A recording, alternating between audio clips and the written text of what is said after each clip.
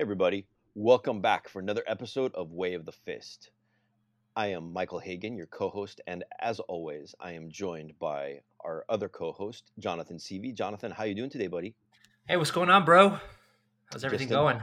it's going well. It's going well. Winter has finally arrived here, and everybody's starting to catch colds and stuff, so that's always fun. Yeah, Um, but yeah, yeah, it's the best. I love it. The temperatures are dropping here too. yeah. It's like, it's my favorite weather. Wearing a hoodie on top, but shorts on the bottom. It's the best. Well, there you go. It's like business up front, party in the back. That's right. That's right. That's right.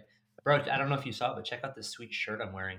That is a pretty sweet shirt. Yeah, I Limited really like limited that. edition run. I think the next order one though, I need to get a large. It's getting a little snug around the chest parts. Oh, is it? Is it? We're Yeah, gonna we're gonna it's move a up little. from girl size. Yeah, I'm gonna have to. Gonna have to finally wearing like a real boys t-shirt. There you go. All right. Yeah, All right. Well, it's a good thing I only ordered one then. that's right. It's a pretty cool shirt though. I do like it. I really like it. That's Speaking of nice. that too, you know, the last time we chatted, we had a really cool conversation about like things that Mm, we will be offering like our audience. And man, I've just been thinking a lot about it lately, yeah. and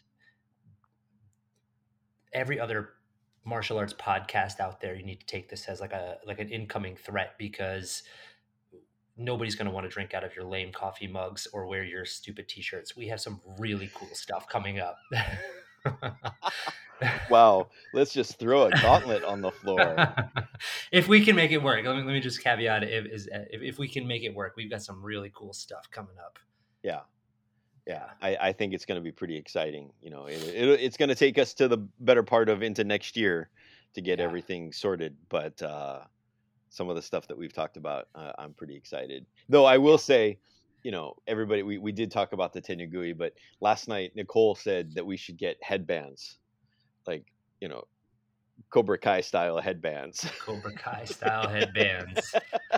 Ooh. So I was like, well, I don't know. You could wrap a Tenugui around your head. I mean, you do in kendo and whatnot, but Yeah, I don't actually, know if I want to do it. some of my students have been wrapping their tenugui around their head too, and I think that I've got at least two that would wear a headband. The other ones would be like, "Yeah, I'm not wearing Yeah, yeah. No, I was like, that." I like where you're thinking there, but Yeah, that's going to be a negative, Ghost Rider. yeah, it'd be cool for like to wear one time, and Yeah, that's it. one time. So, but yeah, I am looking forward to the other stuff, which we will keep as a little bit of a surprise. Yeah, Um, but in other news, what I've got going on is in January, um, I will be heading back to the States very briefly before joining Ismail in Athens and Paris. We're going to be nice. traveling for Series A in Athens and then the Paris Open um, in back-to-back weekends. So That'll be a that, really good trip. That'll be awesome.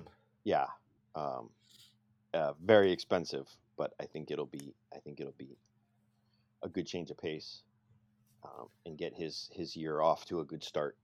Yeah, yeah. What a And start to a year, and honestly. and Alex is going to come up and join us in Paris. Ooh, cool. Yeah, Cool. I haven't seen Alex in quite a while, so that'll be that's really been good. about 3 years. Yeah, I think. Wow. Yeah. Yeah. Yeah. So yeah, really looking forward to it. 2019 Nationals, 2019, or was it before that? No, I think he went home before that, but I think it was Yeah. like the spring or the winter. Yeah, I can't remember. Yeah, Yeah. yeah, because I don't think he went to Chicago. Mm, maybe Yeah, not. yeah. But anyways, so yeah, that'll be a good trip. So I've got everything locked in. Ismail got his tickets this morning or last night. Yesterday, you guys' time today. Mhm. Um, I got mine earlier in the week. My plane ticket back to the U.S. So the weekend before we go, I'll be there, and we can. You should definitely drive up, and we can record some stuff or do some stuff like that for the weekend Yeah, before we go. absolutely. So We'll figure something out. yeah, definitely. Yep. So let's see here. Other interesting news, not really news per se, but in martial arts ish related. So There was a Japanese movie that got seriously delayed because of COVID, but it was a samurai movie called uh, the English name is Baragaki, Unbroken Samurai, and it Right. was about Hijigata Toshizo, the vice chief of the Shinsengumi, which I've mentioned previously, I think. Yeah. So it was the end of the Edo period. But it was what I really liked about this movie is I just watched it last week, I think. I found it online. And what I really liked about it was like the samurai, the sword fighting was not what you typically see. It Hmm. was, I don't know if I want to use the word realistic, but it was much less refined, if you will. Like we're actually, imagine just like a fist fight you see on YouTube, Yeah. but with swords. Hmm. So the choreography was very well done, I thought. So if you get a chance, I saw it on Bilibili.com, I think, or whatever. It was streaming, but the only problem was that it didn't have any English subtitles, and they were using old Japanese. Oh, So it was a little or hard to follow older. sometimes. Yeah, there was a little bit. I was like, okay, I understand where the story's going, so I don't need Yeah. need your Yeah. whole dialogue. I know Con- generally what's gonna happen. context is Yeah, everything. yeah. So, yeah. So, but it was pretty good. So Nice. I'll have to see if I can find it and give it a watch. yeah, I'll send you the link. I'll send you the link. Okay. Cool. Cool. Cool. Cool. All right. So what are we going to talk about today? Or are you going to ask me what are we going to talk about today? Yeah. What are we going to talk about today, Michael? No, I think we're talking about preservation or progression. Yeah, Yeah. yeah. And this is well, I find this really interesting, and this is something that we've had on our list. I Yeah. think from the beginning. It's actually a kind of a serendipitous timing too, because I just saw somebody post on Facebook this exact question and dealing with their sensei had a fallout from their organization. Hmm. Now their sensei has passed and they're trying to rekindle the relationship with their organization, Right. but the organization has since made changes to things and Right. they're having like an internal struggle of, do I do it the way my sensei said, or do we make the changes to keep up with our organization, or vice versa, or whatever, blah blah blah. So So the interesting note on that is I know exactly which post and who that person is. Their karate is different, but they're uh they he does our kobudo. right. So yeah, but their karate He is says separate. our, not mine, Michael Scopudo. Yeah, it's not mine. Yeah. It's our kobudo, right? Yeah, but So it's not mine. It's not ours collectively. you never know what life is gonna bring.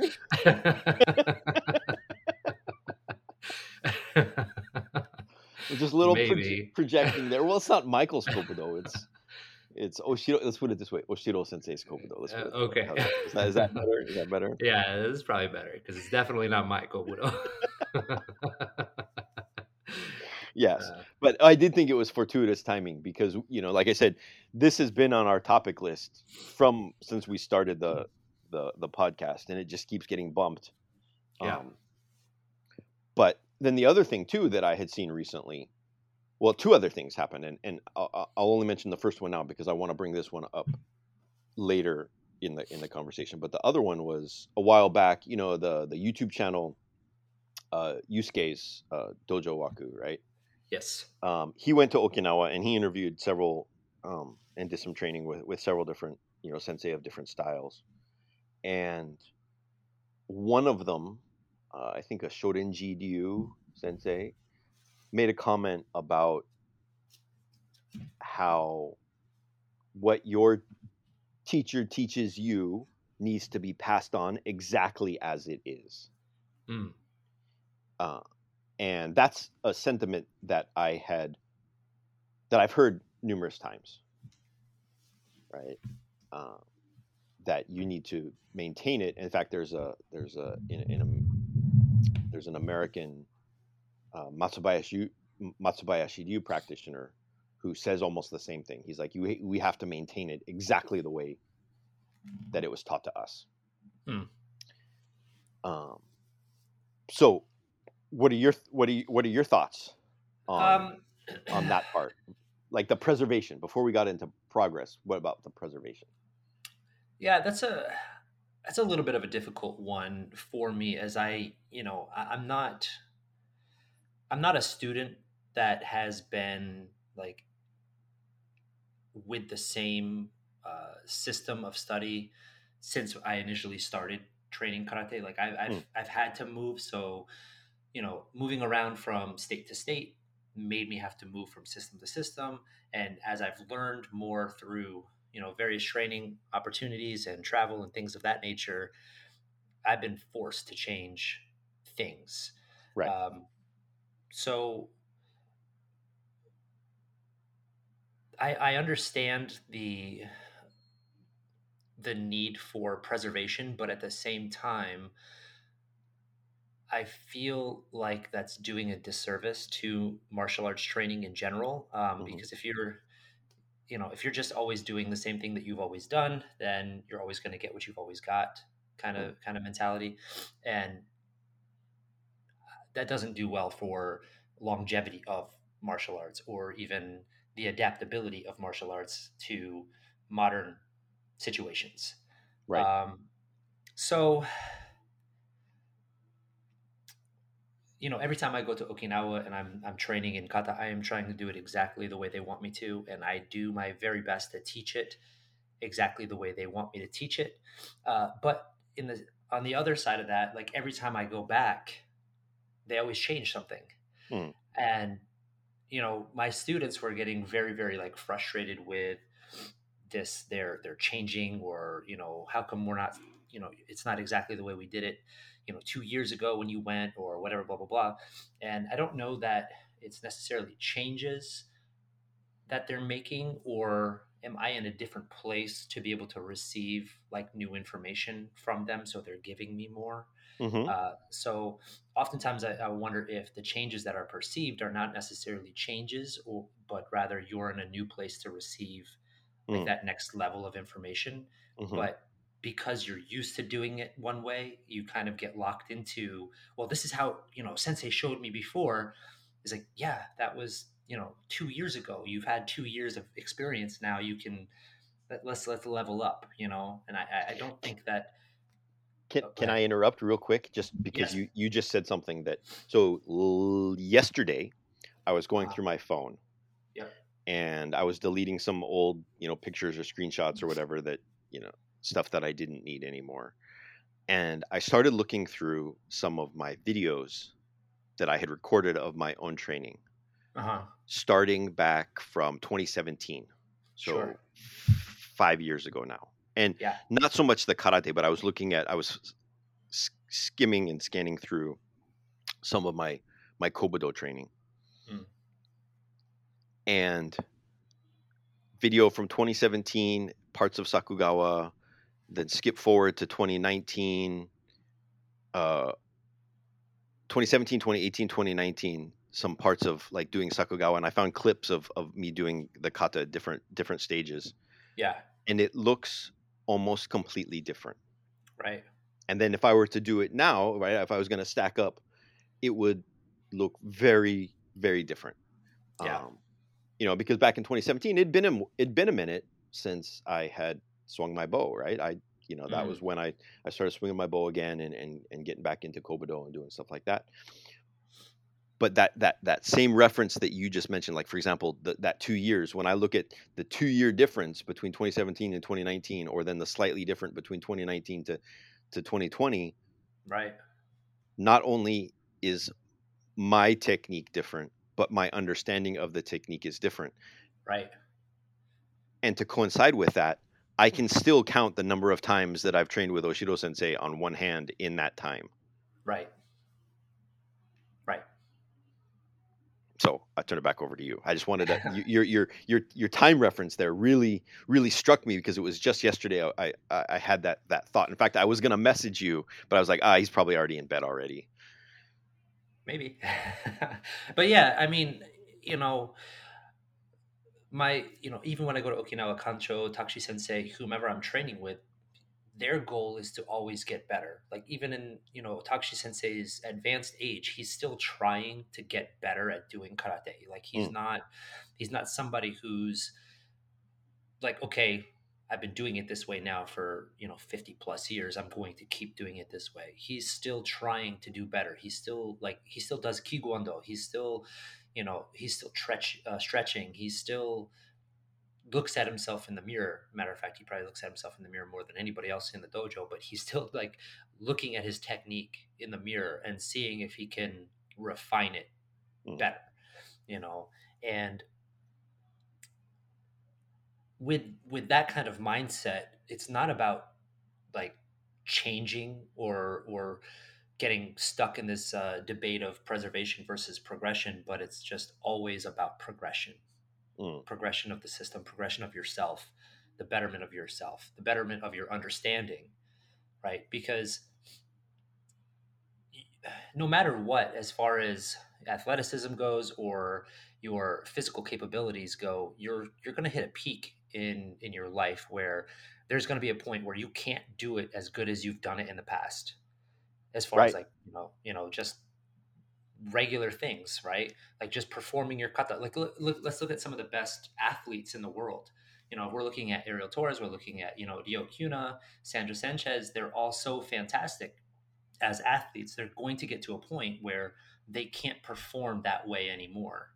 But I don't see them stopping, and I don't see them like losing the pursuit of their new perfection, Right. if that makes sense. Like Hmm. whatever they're capable of doing moving forward, right? And I think that should be the standard mindset for everybody is let's keep improving, not okay, we've hit the ceiling, let's keep doing it exactly this way and hope that we get better because you're just not going to.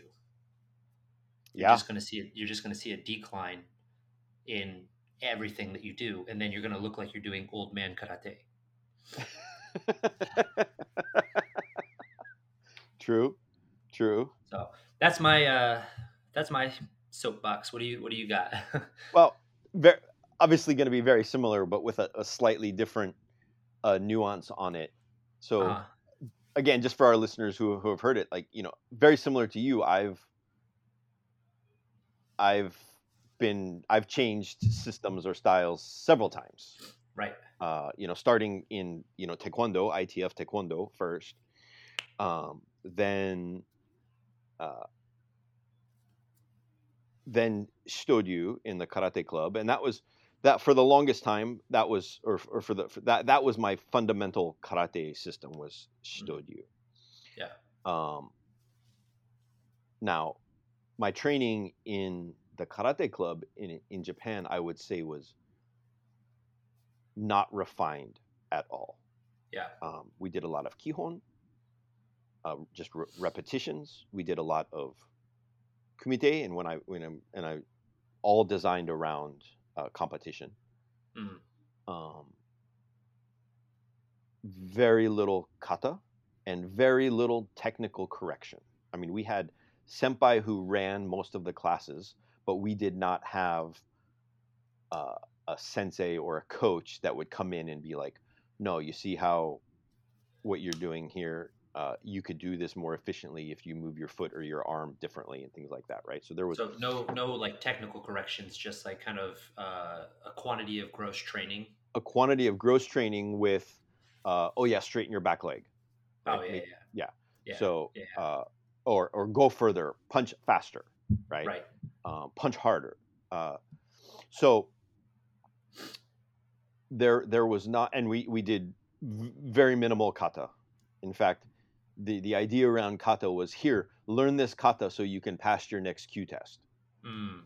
right? Oh, like we've got, you know, uh, our kantoku, our director, our coach, I guess head coach is going to come in a month. So learn, Heian Yondan, and Mm. we're going to do a Q test. Okay, good job, you passed your Q test. Now let's go train some more. Um, in fact, I mean, I wore a white belt until I put on a brown belt, right? So um, the the idea of that was very different. So then, and then I went, and then I started when I went back to the United States and started training at a different dojo. Same system, same organization actually, but that's where I really started to learn more kata. Yeah. And train more kata, and then ended up being on doing team kata. So, and then switching to Yamane Ryu and karate with Oshiro Sensei. So, but even that, what I would say is, and this is again partly, I believe, where my understanding has changed. I'm not so sure that what we were doing has changed, but my understanding of it has changed from what we were doing when I first went to the dojo. Some things have definitely changed. So how some of our bow positioning has changed. Some of how we have our kamae, or our preparation for our swing, kesauchi, has changed a little bit. Like how our body is in alignment. Some of our stances have changed a little bit. But when I look at our Shimaha Shorinryu, and I compare it to its Matsubayashi Ryu, where it stems from, it's fundamentally different, right? In many ways. But what I say is different is not the kata are different. I mean, we do the Pinan kata and Rohai, Wankan, Wanshu, Chinto. Right. The curriculum is the same, but how it's executed on the surface looks different. Right. The how of it is very different. And I see that's where the progression is. Our footwork, our body mechanics, or our emphasis on certain aspects of body mechanics are very different than like the parent Matsubayashi Ryu. And I think that comes from very similar to what you described. Oshiro Sensei has essentially retired from everyday teaching, right? He moved back to Okinawa in 2018, and he's still teaching there, but it's on a much smaller scale. He's not running a dojo there, but he gets up every morning and gets on his ippon geta, his one blade geta, and goes out for a walk and swings a furibo, or his bow, while walking, doing ippon geta in the morning down the street, like in through the park and stuff like that. In fact, he had to start wearing leather gloves because he fell once, and he had his palms were all scraped up from falling on the concrete. He told me. But that's the type of mentality for the head of our organization is still out there, and still. And what's his age? He's 79? No, he's 72 now. Oh, 72. He's still a young man then. Yeah. 72, I think. Okay. This year. Daitai, right? Somewhere around there. Somewhere around there, yeah. Yeah, 72 or 73. Maybe he turns 73 this coming year. But still 72. So 72, and at that age, still out there pursuing development. Right. That's my point in bringing up the age. It's the same thing for Takashi Sensei. He's now in his 80s, and he's still pursuing the development, right? For what level they're at, right? And you look at other senseis that I know that are in Okinawa that are of that same kind of age bracket. They're in their 70s and 80s, and the pursuit of development has either slowed way down or it doesn't exist. Right. So and that's the part that kind of is, I find interesting, because there's an aspect, and if we weren't talking about martial arts, I think this conversation would be a little bit different. Because interestingly enough, I walked in the office to set up the computer this morning, and my wife had put this book out, and I don't know if you can see, the Book of Chanoyu, Tea, the Master Key to Japanese Culture. And it's a bilingual explanation about the tea ceremony. And my knowledge of cha is very different, or not as well done. But I'm pretty sure that in most cases it's still being done. Like it would be like a prime student would probably be almost a mirror image of their sensei, Right. right? On how they move, how they hold the teacup, how they stir the tea, how they put the matcha into the cup, and how they pour the water. Because we're talking about a completely different dynamic. Right. And there's not a whole lot of room for there's not really a whole lot of room for progress in and of itself, because there's not really a necessity for progress. Well, there's like a window, right? Because you have the beginner coming into something like that who, is going to fumble through the ceremony, maybe spill their hot water or tip over the chawan or whatever. Mm-hmm. And then you have the opposite end of that same, spectrum, the master who has been pursuing it for, a couple of decades, maybe Right. more. And it's much more like refined, but once you get to that point of refinement in something like that, you're right. There's how much better at it can you get? Right. Right. Right. But then you look at something like Shodo, Aha, right? which was where I was going to go next. Right. But in my sensei, who is at the highest level of, like ranking that you can get, she did Shodo for the Olympics. She's done Shodo for, you know, uh, different alcohols out there. I mean, she's like a fairly popular For like person branding, right? That's what for you mean, branding. branding. Exactly. Yeah. She's very well accomplished, but she's still in that pursuit of the development of self and the development of her stroke and the development of her writing to make it better. Right. Right. And see, that's where also the other example, because very similar, my formal Shodo training is very minimal, less than a year back Mm. when I was in Hokkaido. But it wasn't so much like I was taking a class. There was a Shodo club, Mm. and some of the Japanese students in the club were taking class or researching from our sensei, who is now passed, but a well-known artist in Mm-hmm. Japan, very very famous in the Shodo world. And he would go to China every year for research. Come to China. Yeah. Anyways, Mm. um, but when you look at his stuff, and I think I've sent you some You pictures have, of yeah. what it is, and it's not like Kaisho where you're sitting there drawing it. I mean, it's like you're just essentially throwing ink on a paper and Yeah. like running a brush around, and I can definitely see how that has influenced what I like in Mm. Shodo. Yeah.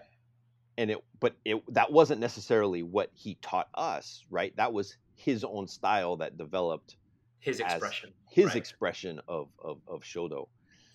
Uh, and like I said, I can definitely see when I look at Shodo and how I like to write, and I'm not very good. You're already well beyond what I can write, because I can't write any of the stuff that you can. I just literally throw ink on the paper and swirl my brush around, and Well, I have a very good sensei, so yeah. But that's the same thing. I mean, we're once you get to a certain point, I mean, you can sit there and you can write Kaisho all day long and it look fine, I guess. But to me, I don't see any growth in that. When I don't see any, or maybe not growth, that's not the right word. When I don't see like your personality, I don't see your right. your drive, your art coming into that. Yeah, we don't really, and that's sort of on purpose for that like style, because it's supposed to be exactly like correct, if that makes sense. Like it's just kind of the same thing with like the tea ceremony that you talked about. You kind of like get to a point where it's like that's just the best that you're going to be able to do it. Right. And but when you start moving away from kaisho and you get into like gyosho and sosho, that's where you get to be a bit more like self-expressive. Mm. And through that, through the studies of all three of those styles, and now that I'm working on hiragana and then hentai gana and stuff like that, Akemi Sensei does talk about kaizen, Mm.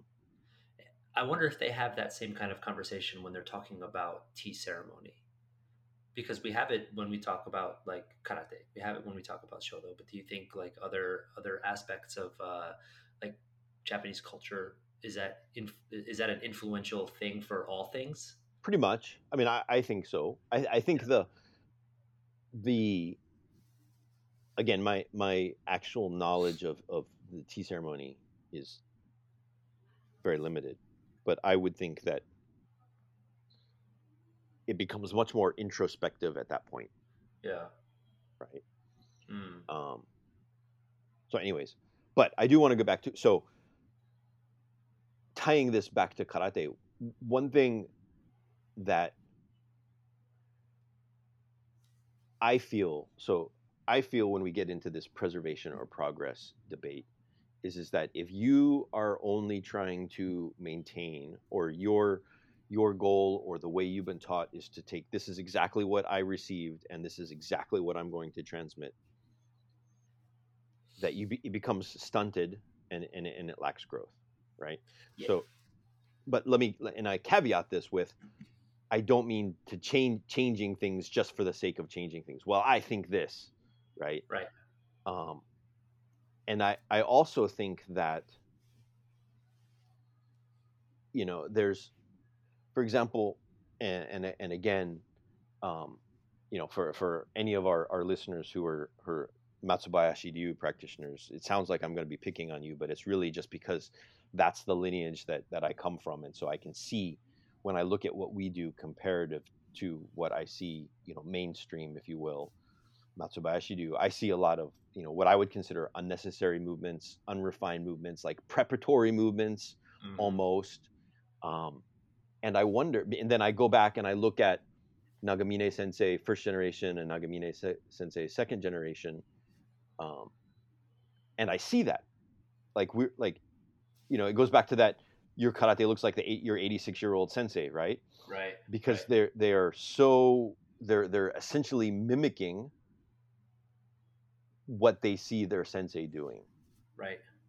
and without necessarily regard to, well, is sensei doing that on purpose, or does sensei even know that he's doing that, or does sensei have a physical limitation that is causing them to do that, and then that becomes over time the way, The standard. the standard, Yeah. right? Like even something simple like a standard gerambarai or whatever. When I watch a lot of Matsubayashi practitioner, I see the shoulders lift up, then there's like the arms come up, and then there's like a pause, almost like a preparatory movement, Mm-hmm.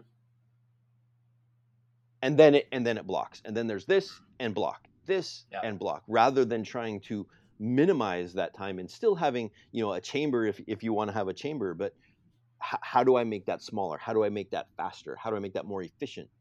um, and I think part of that comes from, at least from our way of looking at it, is, well, if this is going to be, if and I've kind of adopted Sensei's way of looking at it. If this is bujutsu, if our frame of mind is thinking about bujutsu, right, then it's like, how can I move the smallest, the fastest, with the least amount of time, with the least amount of effort?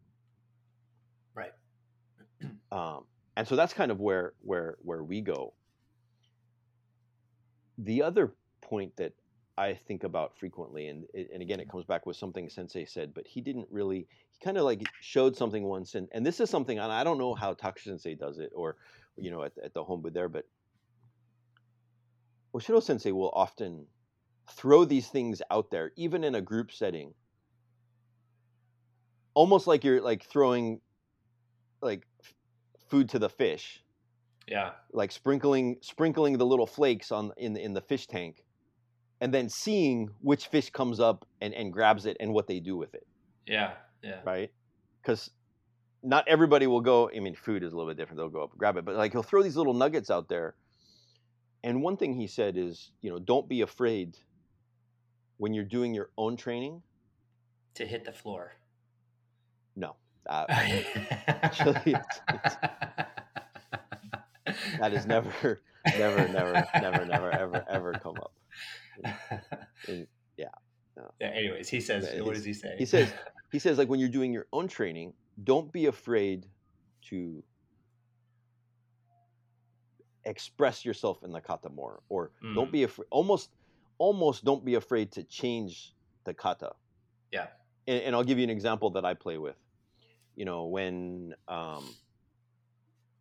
and again, for our listeners here, it's going to be a little bit hard to demonstrate, but if you're familiar with some of our Yamane Yukata, right, we'll come up and we'll block, and then we'll turn the bow over to like push the bow down, and then come up, swing it around, and then prepare for our Kesauchi, right? Yes. Yeah. Well, that's in, we'll do the block in Shikodachi, then we'll pull our body back for the down, up, strike, and then we'll step back out into ultimately what becomes Shikodachi for our Kesauchi, but essentially in place, right? Mm-hmm.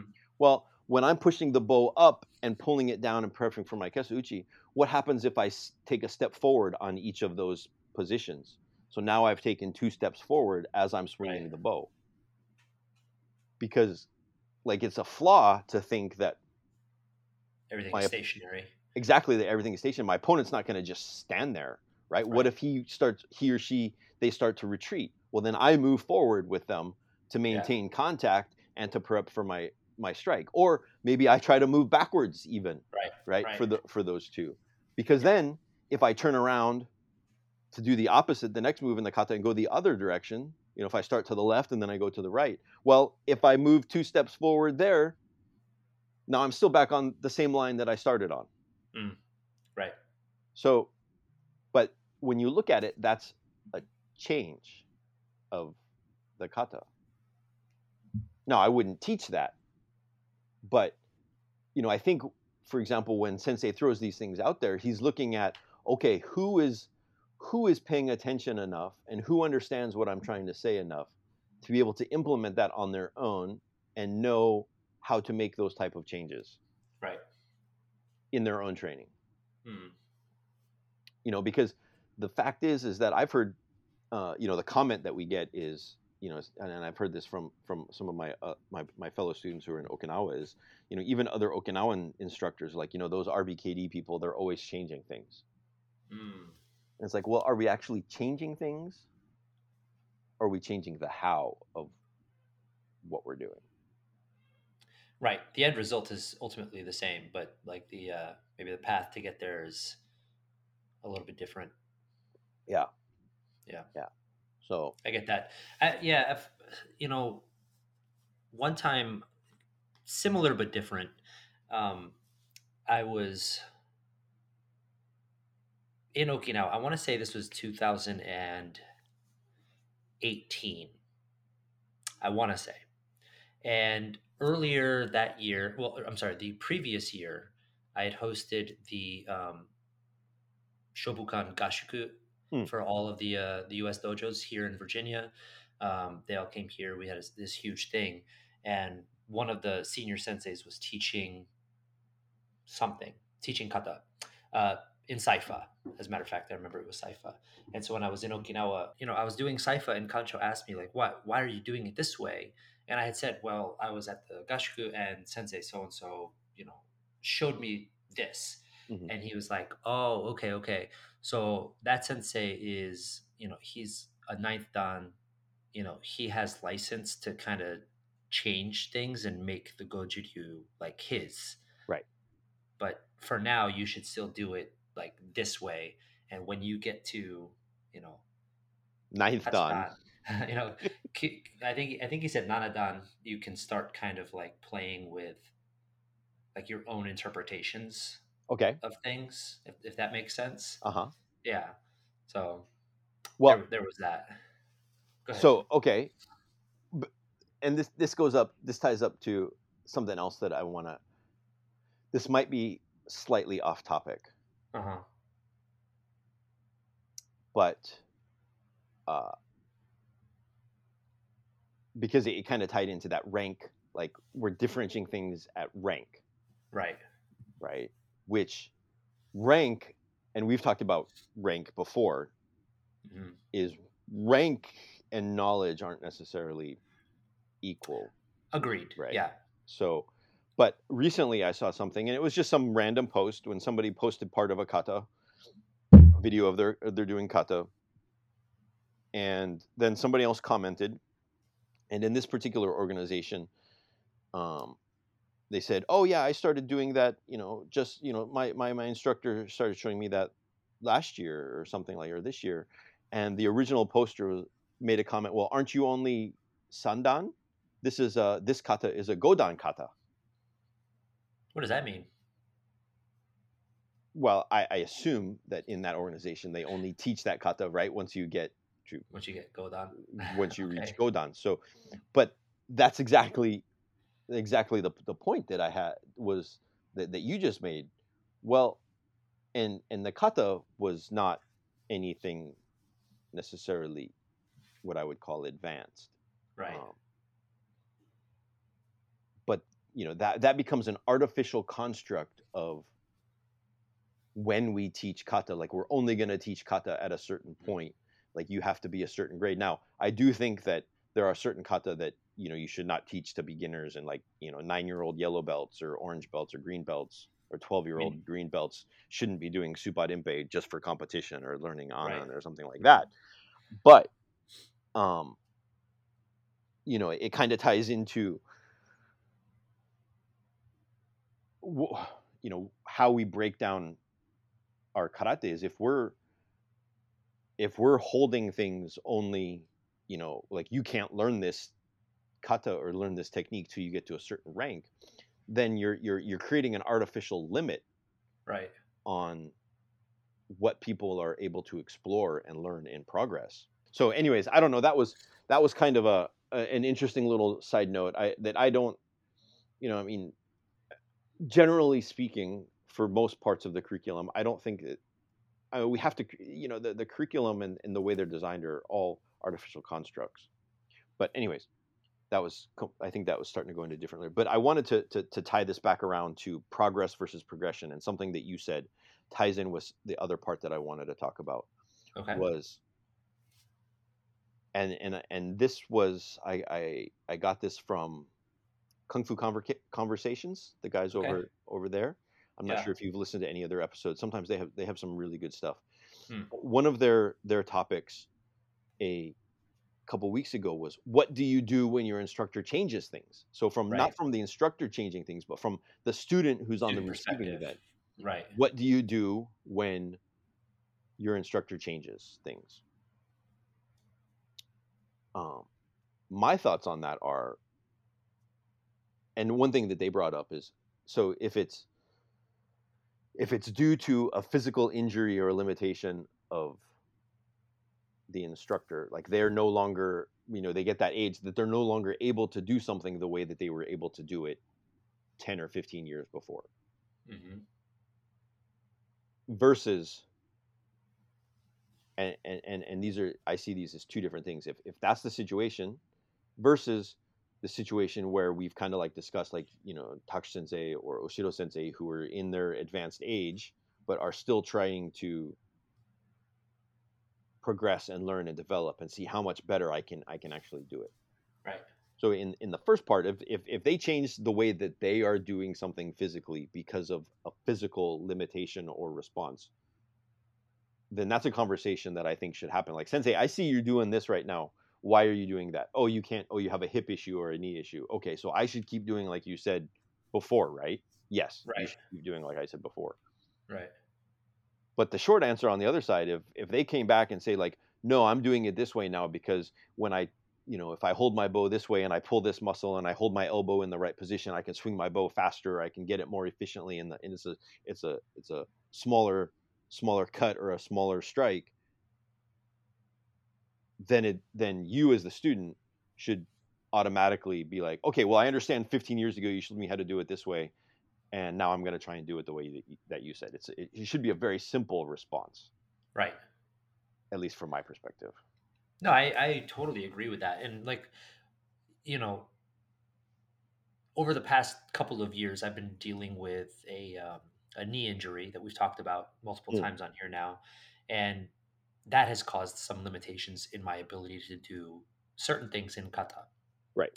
And that question has been brought up, like how you're doing it a little bit differently. And I'll say, well, I'm just trying not to put pressure on my knee, but you still need to, you know, do this or whatever in your nekwashitachi, for example, that's like the most difficult thing for me to do, right foot back nekwashitachi. But you should still be in a proper nekwashitachi, even if I'm, a little bit higher in it in mine or whatever.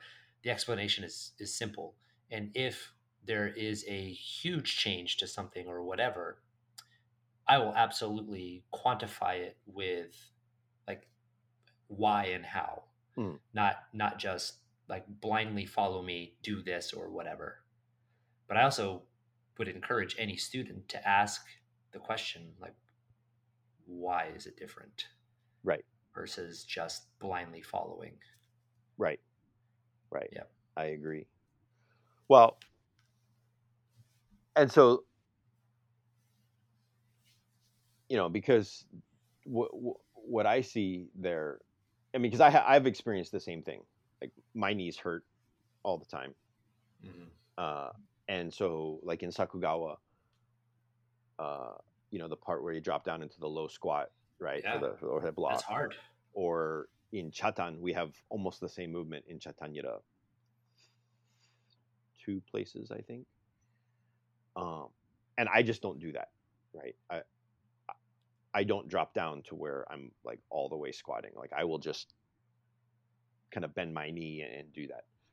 Right. So for me, like in that same movement, we have kind of a jump back, Yeah, right? I can do the jump. It's the going down part after the jump. See, but it's the opposite for me. Like I can get low in it, but the Mm, jump is what the impact from the jump and stuff like that is what really kind of messes up right. everything. So instead of jumping, I just kind of like step back and get down into it, which is fine. Well, right. And even in like, for example, Tomari Chinto, right? Chinto, Mm. where we jump forward, like, and you have Seisan, right? Yes. Yeah, Seisan, where you guys jump to the front, right? No, we don't jump at all in Seisan.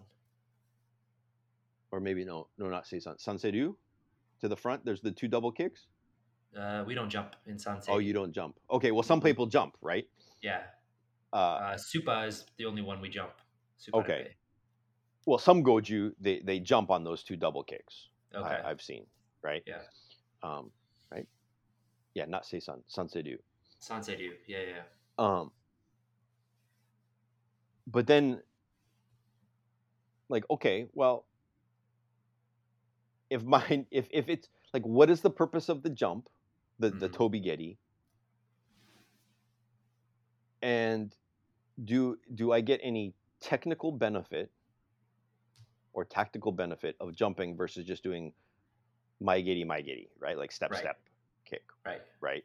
Like at my age, right, closer to 50 than to 40, do I need to jump? Like, is my karate diminished because I don't jump? But then people would be, but then that opens up the argument, well, you change the kata. You're not doing the kata as it was taught by, from, the grandmaster on the mountain who hand carried the scrolls down just like Moses and handed them, right? Yeah. Then I guess the argument of like, can you still apply the bunkai in that, right? And where people are going to get like tricky with it is, oh, that's not how the bunkai is done. The reason why you have to jump is because there's this ninja and he's got the kusari fundo and he's trying to swing it at your legs and you got to jump over the chain and all this crazy stuff, and you're just like, no, that's Right. not it. Right. Exactly. Yeah. But there's always going to be that one person that argues that like wacky bunkai and the reason why you have to jump. Right. Exactly. I mean, because that's why we do Naihanchi, because it's on a log, right? You're on a cliff, on a log over a cliff, and you're gonna like or following the stream. Like a suspended rope bridge. Yes, that's what it was. Yeah, Yeah. Exactly. Yeah. Defending the temple. So okay, so let's tie it back into your internet post here, and I think we're wrapping this up.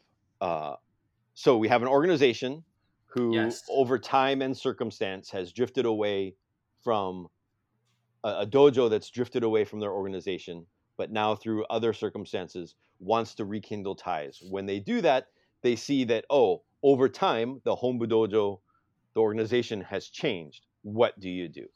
Yeah. Well, my thoughts on this are, if you want to be a part of that organization, then you need to adapt. if it's not that important for you, and the prescribed method in which your sensei said you have to do it is more important to you, then hold on to that. But you know, I think one is a sinking ship and one is like a lifesaver. Right. That's kind of my thoughts on that. What do you think? Very similar. I would even take it a step further in that exactly what you said. However, there's what you teach in the organization, Mm-hmm. in the dojo, and then there's what you do on your own. Mm. And sometimes those might coincide and they might be different. I'll give you another example, right? So the Pinan Nidan, you do the block punch to the right or to the left, sorry, and then Left, yep. you turn left, or sorry, to the left, and then you go to the right, where most it's the Gedan Barai, you come back into Nekwashitachi for the Otoshi Uchi or the strike, and then you step forward for the punch, right? Right. Well, I once saw Sensei where he kind of like stepped that, and he kind of like blended that all together. And I'm like, okay, why does he do that? He did more like a going from the Gedan Barai into like a Zuriashi into the Otoshi Uchi, and Yep. then And yeah, stepping, and then not even really stepping, like not stepping through, but so it's like right you're almost in place, in right? place, right? Exactly. Right. Yeah. Yeah. And so I started playing with that. Well, now that's how I do it because I was like, oh, that feels much more fluid, and it makes more sense because Yeah. the opponent is right here and all of this stuff when I started playing with it, and it makes more sense. But I can't teach that way, and I wouldn't teach that way because if I'm trying to teach Pinan Nidan to, an orange belt, they're barely still trying to figure out where to put their hands and their feet, Right. let alone. So it's like organizationally, this is the way the kata is.